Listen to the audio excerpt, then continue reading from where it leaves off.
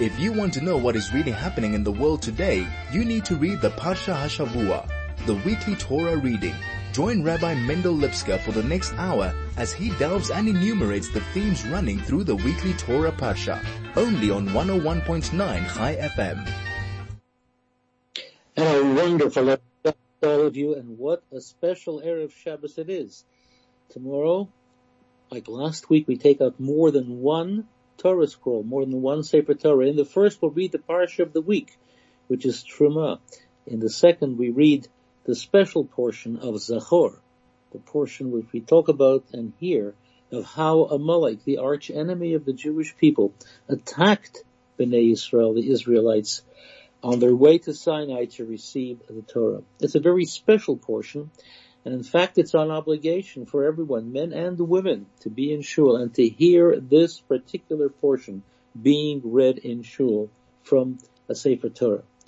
We have to understand what is the connection between the Parsha of Terumah and why, in fact, we read it together this year with Zachor. Zachor is always read before the festival of Purim. Purim, of course, is this coming Thursday night and Friday. Thursday night we read the Megillah, and Friday morning, or during the day, we read the Megillah. The great, joyous festival of Purim. And the Shabbat before Purim, we read the portion of Zachor. This year it coincides with the Parsha of Terumah. They come together, and in that there is a very important and special message, a message that talks to us about what in fact the idea of Terumah is all about. Purim, of course, is a time of great joy. It's a time of great celebration.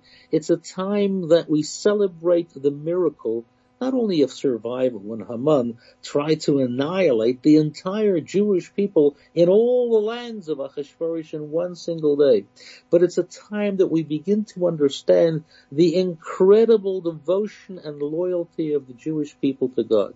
That despite the fact that for a long time, unfortunately, they were engrossed in a life and lifestyle that was contrary to the will of God. Nonetheless, under the leadership of Mordechai and Esther, for an entire year, they stood steadfast, devoted with absolute loyalty in their faith to Hashem.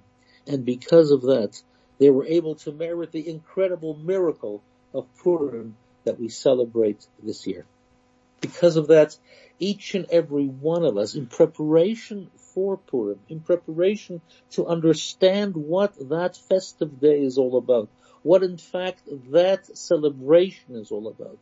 It's not only a day of survival, but a day of recognizing the inner strength, the inner power, the inner greatness that we possess as a Jewish people. We have to prepare, and one of the ways that we prepare is by reading the portion of Zachor, remembering what Amalek tried to do to Bnei Israel, the Israelites. And when we fully understand what in fact the intention of the Amalekites was against the Jewish people, we begin to understand what in fact the miracle of Purim is all about. Terumah. Terumah is the portion that we read this week. What is Terumah all about? Terumah means a contribution, a donation.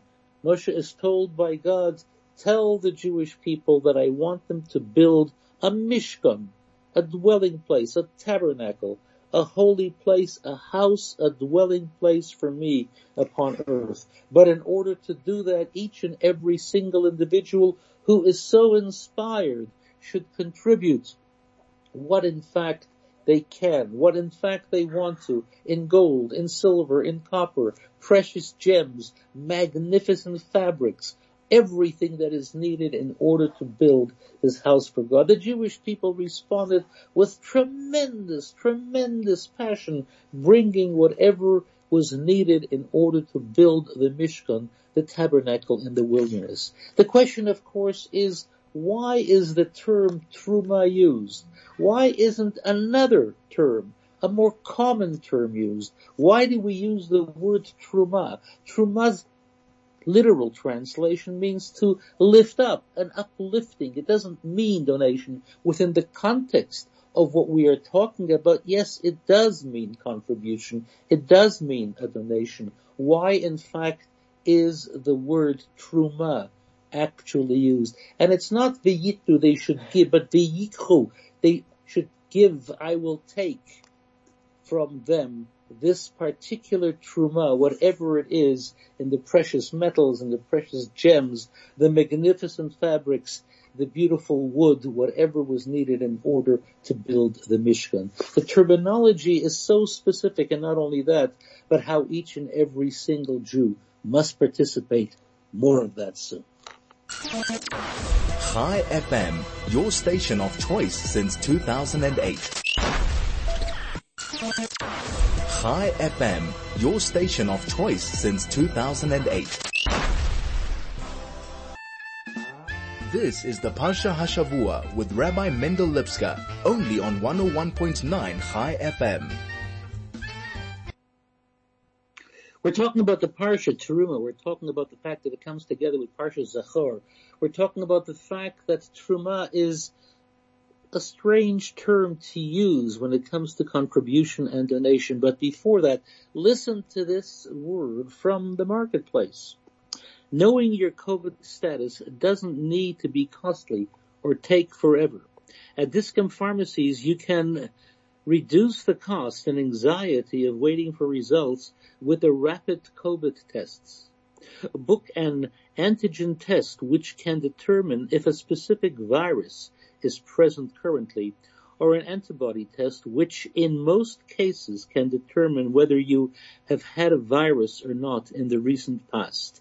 Book an appointment at a Discount store near you on 0861 117 427. That is 0861 117 427. Discount, a winning mind in a healthy body. We're talking about the Parsha of Terumah, which talks about the contributions that the Jewish people made in order to build a Mishkan. And the entire Parsha talks about the magnificent vessels that were built in order to make this Mishkan the most beautiful house for God. And the entire Parsha is called Terumah, and we have to understand why, in fact, the Parsha is called Terumah when it means to uplift, to raise. Why don't we talk about Nidava, a contribution, a donation? But before we can explain that, we have to ask a far more fundamental question. The Parsha tells us, God addresses each and every single Jew, you shall make, each and every one of you shall make a house for me. And there is the obvious question that I'm sure everyone asks from time to time: what in fact does God actually expect us to do? How is it possible for human beings to build a house for God? No matter how big that house would be, no matter how magnificent or elaborate that house would be, to build a house for God, God is infinite. God is beyond any type of limitation or description. To build a house for God, to build a house for a fellow human being, even to build a house for a powerful king is within the realm of possibility. But to build a house for God, how can human beings be asked to build a house for God? How is that possible? And in actual fact, the prophets ask the same question. What kind of house can you build for me? Asks the prophet. What does it mean that we as Jews are asked by God to build a house? And even though the actual Mishkan took place in the wilderness and subsequently in the Holy Land, the Beis Hamikdash, the Holy Temple, was built in Jerusalem, but the concept of building a Mishkan, the concept of building a house for God is eternal. What does that mean? And the answer is, in order for us to understand, what does it mean for us to build a house for God? It's not as if we're building something here below and we're inviting God to enter into that which we built. Because in truth, God creates everything. God brought everything into being. It's not as if the world and God are two separate places, two separate things, and we are inviting God into this world. That we're asking God to come down into this world and to enter into this magnificent edifice that we have built for Him. God creates the entire universe, the entire world, and everything that's in it. The gold, the silver, the copper, the precious gems, the wood, everything that's within this world is created by God. Building a house for God means exposing the reality that God is within the world at all times. Let's take a look at one of the items that was built within the Mishkan. The inner perimeter, the inner wall, was built of krushim. Krushim were the upright planks that was used to build the walls of the inner perimeter. They were made out of atzei shitim, translated acacia wood. And these krushim, they were built in a particular way. And our sages tell us, our Hasidic masters tell us, that the word Kedesh, which refers to this upright plank, are the same letters, the Kuf, the Resh, and the Shin, the same letters as the word Sheker, which means falsehood. What is building the Mishkan all about? To transpose the word Sheker, falsehood, and to make a Kedesh, an upright plank that is used for the Mishkan. What is building a house for God all about? To change, to transpose, to change the falsehood of the world and to make it into a house for God. To reveal that which is within all of creation. The world is Helam. It distorts the presence of God. We see the natural order. We see anything but godliness in the world. We see natural systems. We see natural powers. We see physical powers. We don't see the presence of God. Building a house for God, in the true sense of the word, means to reveal the fact that God is at the core, at the center of all existence, to recognize and to realize that God is the constant creator of heaven and earth.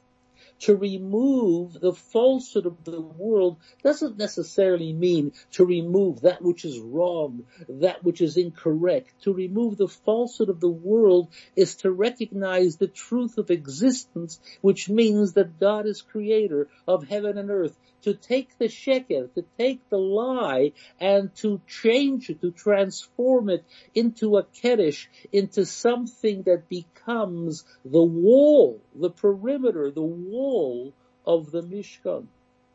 And that is va'osoli Mishkan v'shachanti besocham. Each and every one of us, metaphorically speaking, each and every one of us is obligated to build that Mishkan, as our sages tells us, v'soch kol echad ve'echad, within ourselves. This becomes the service. This becomes the work that we have to do to open our eyes, to open our hearts, to open our minds to the truth of what this world is all about. It is not a place that is run by natural physical order and powers. It is a world that is created by God, and by revealing that, by exposing the truth and presence of God as creator, this is building a house for God. It's not only making a specific place where God dwells. It is exposing the truth of what in fact the truth of existence is all about. And this is why we have to understand, yes, it takes the particular production and construction of the temple for us to understand it.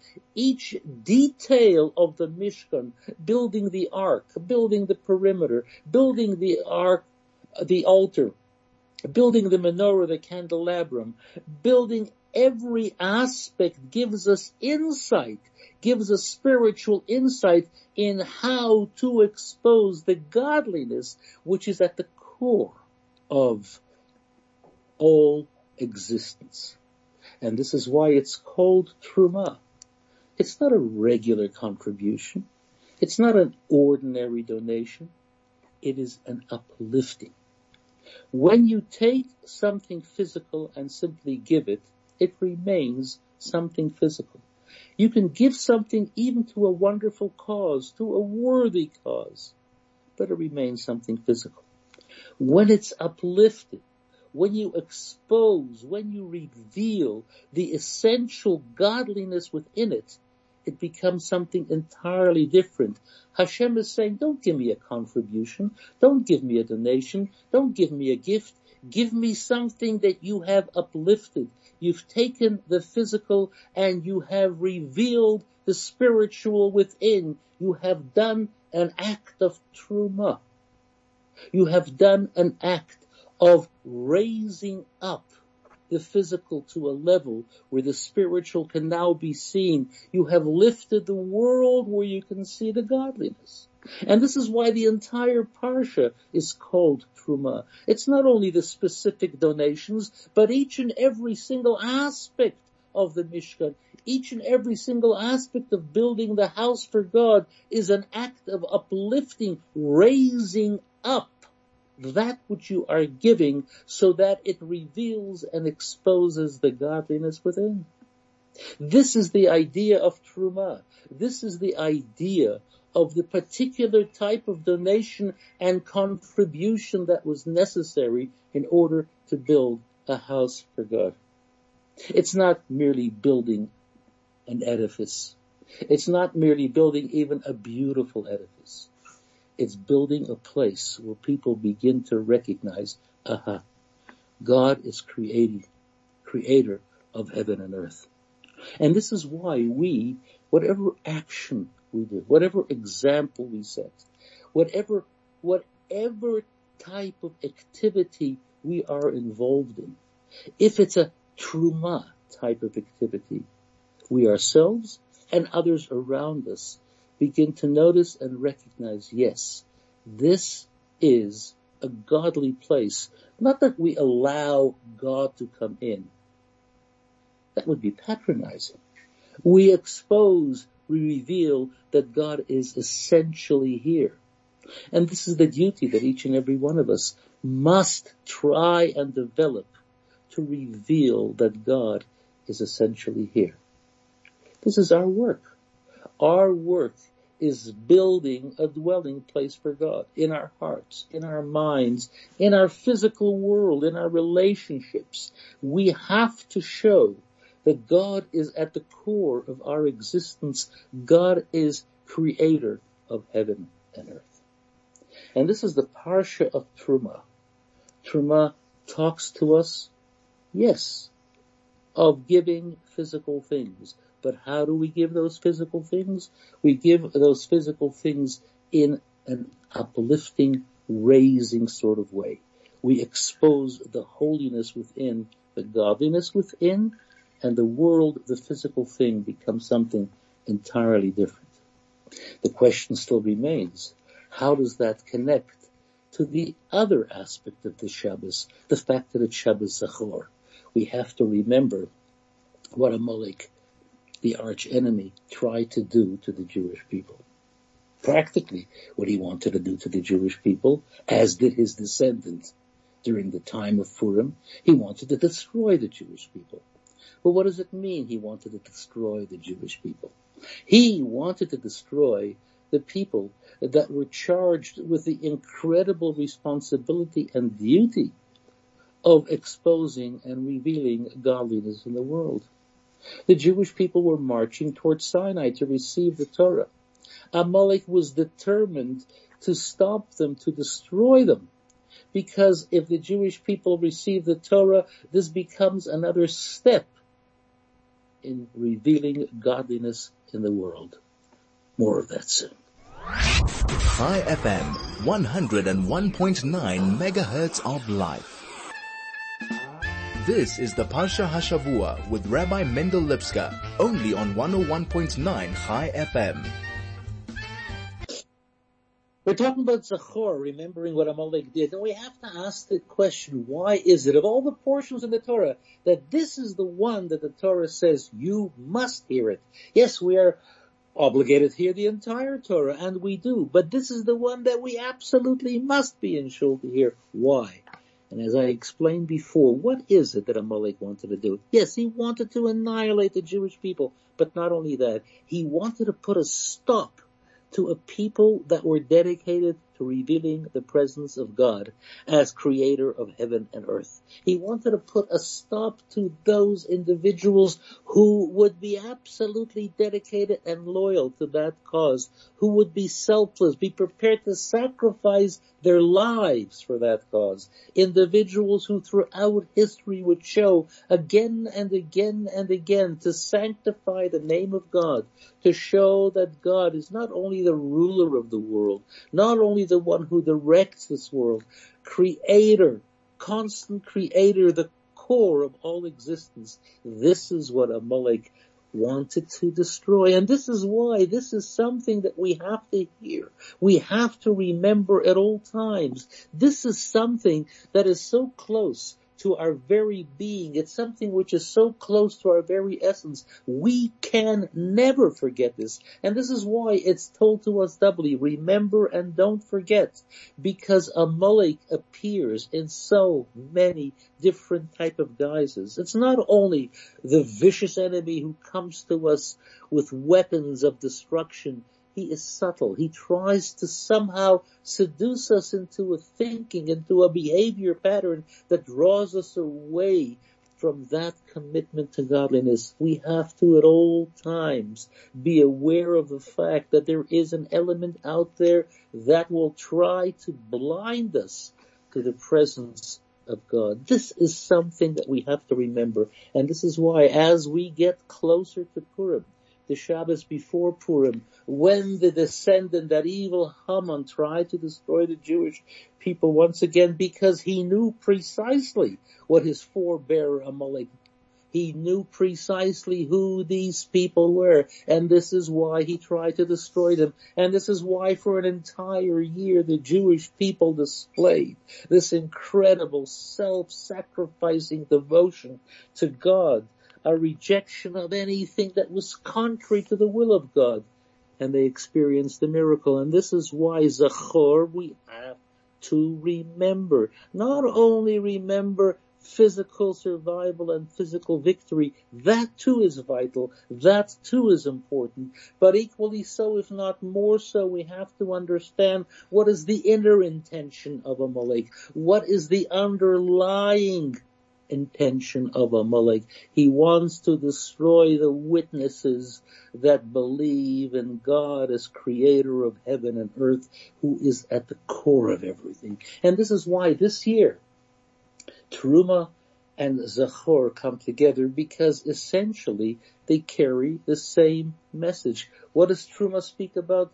Terumah speaks about the upliftment of physical things, building a house for God, building a world for God, exposing within a distorted world a truth, transforming the sheker, transforming the falsehood, taking the falsehood and exposing it for what it is, and showing that within the falsehood there is the possibility of using just that as an upright plank that becomes the perimeter of the tabernacle, of the Mishkan itself. What is Zachor? Zachor is pointing an accusing finger at Amalek and saying, no, you will not deter us from our incredible, incredible mission and purpose of showing godliness in the world. This is why the Shabbos is so special. This is why, if at all possible, you should be in shul to hear that portion being read.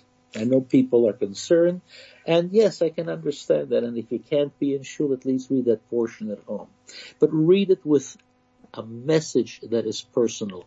I am that witness. Each and every one of us must make that declaration, that affirmation, that we are people who are Terumah people. We not only give, we uplift, we raise, we expose truth. We take the lie and we transform it into the truth. We take Amalek, we show Amalek that we will in no way be cowed. We will stand and be strong in our faith, in our belief, in our devotion to Hashem, in our devotion to God. And this is something which is so important. So wherever you are, if you're in shul tomorrow, Listen carefully. Watch the second Torah being taken out.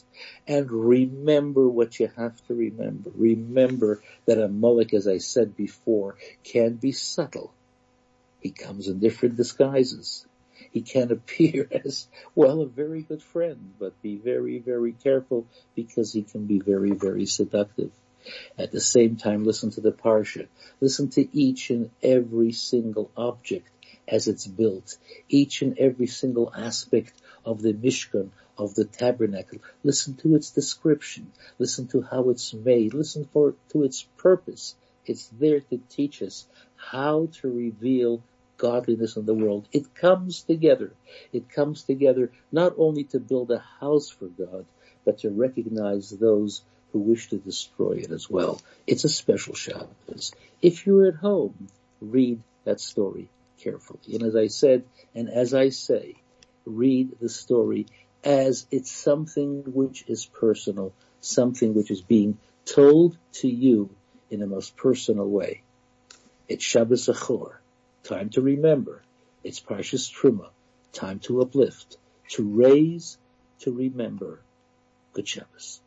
Chai FM, your station of choice since 2008.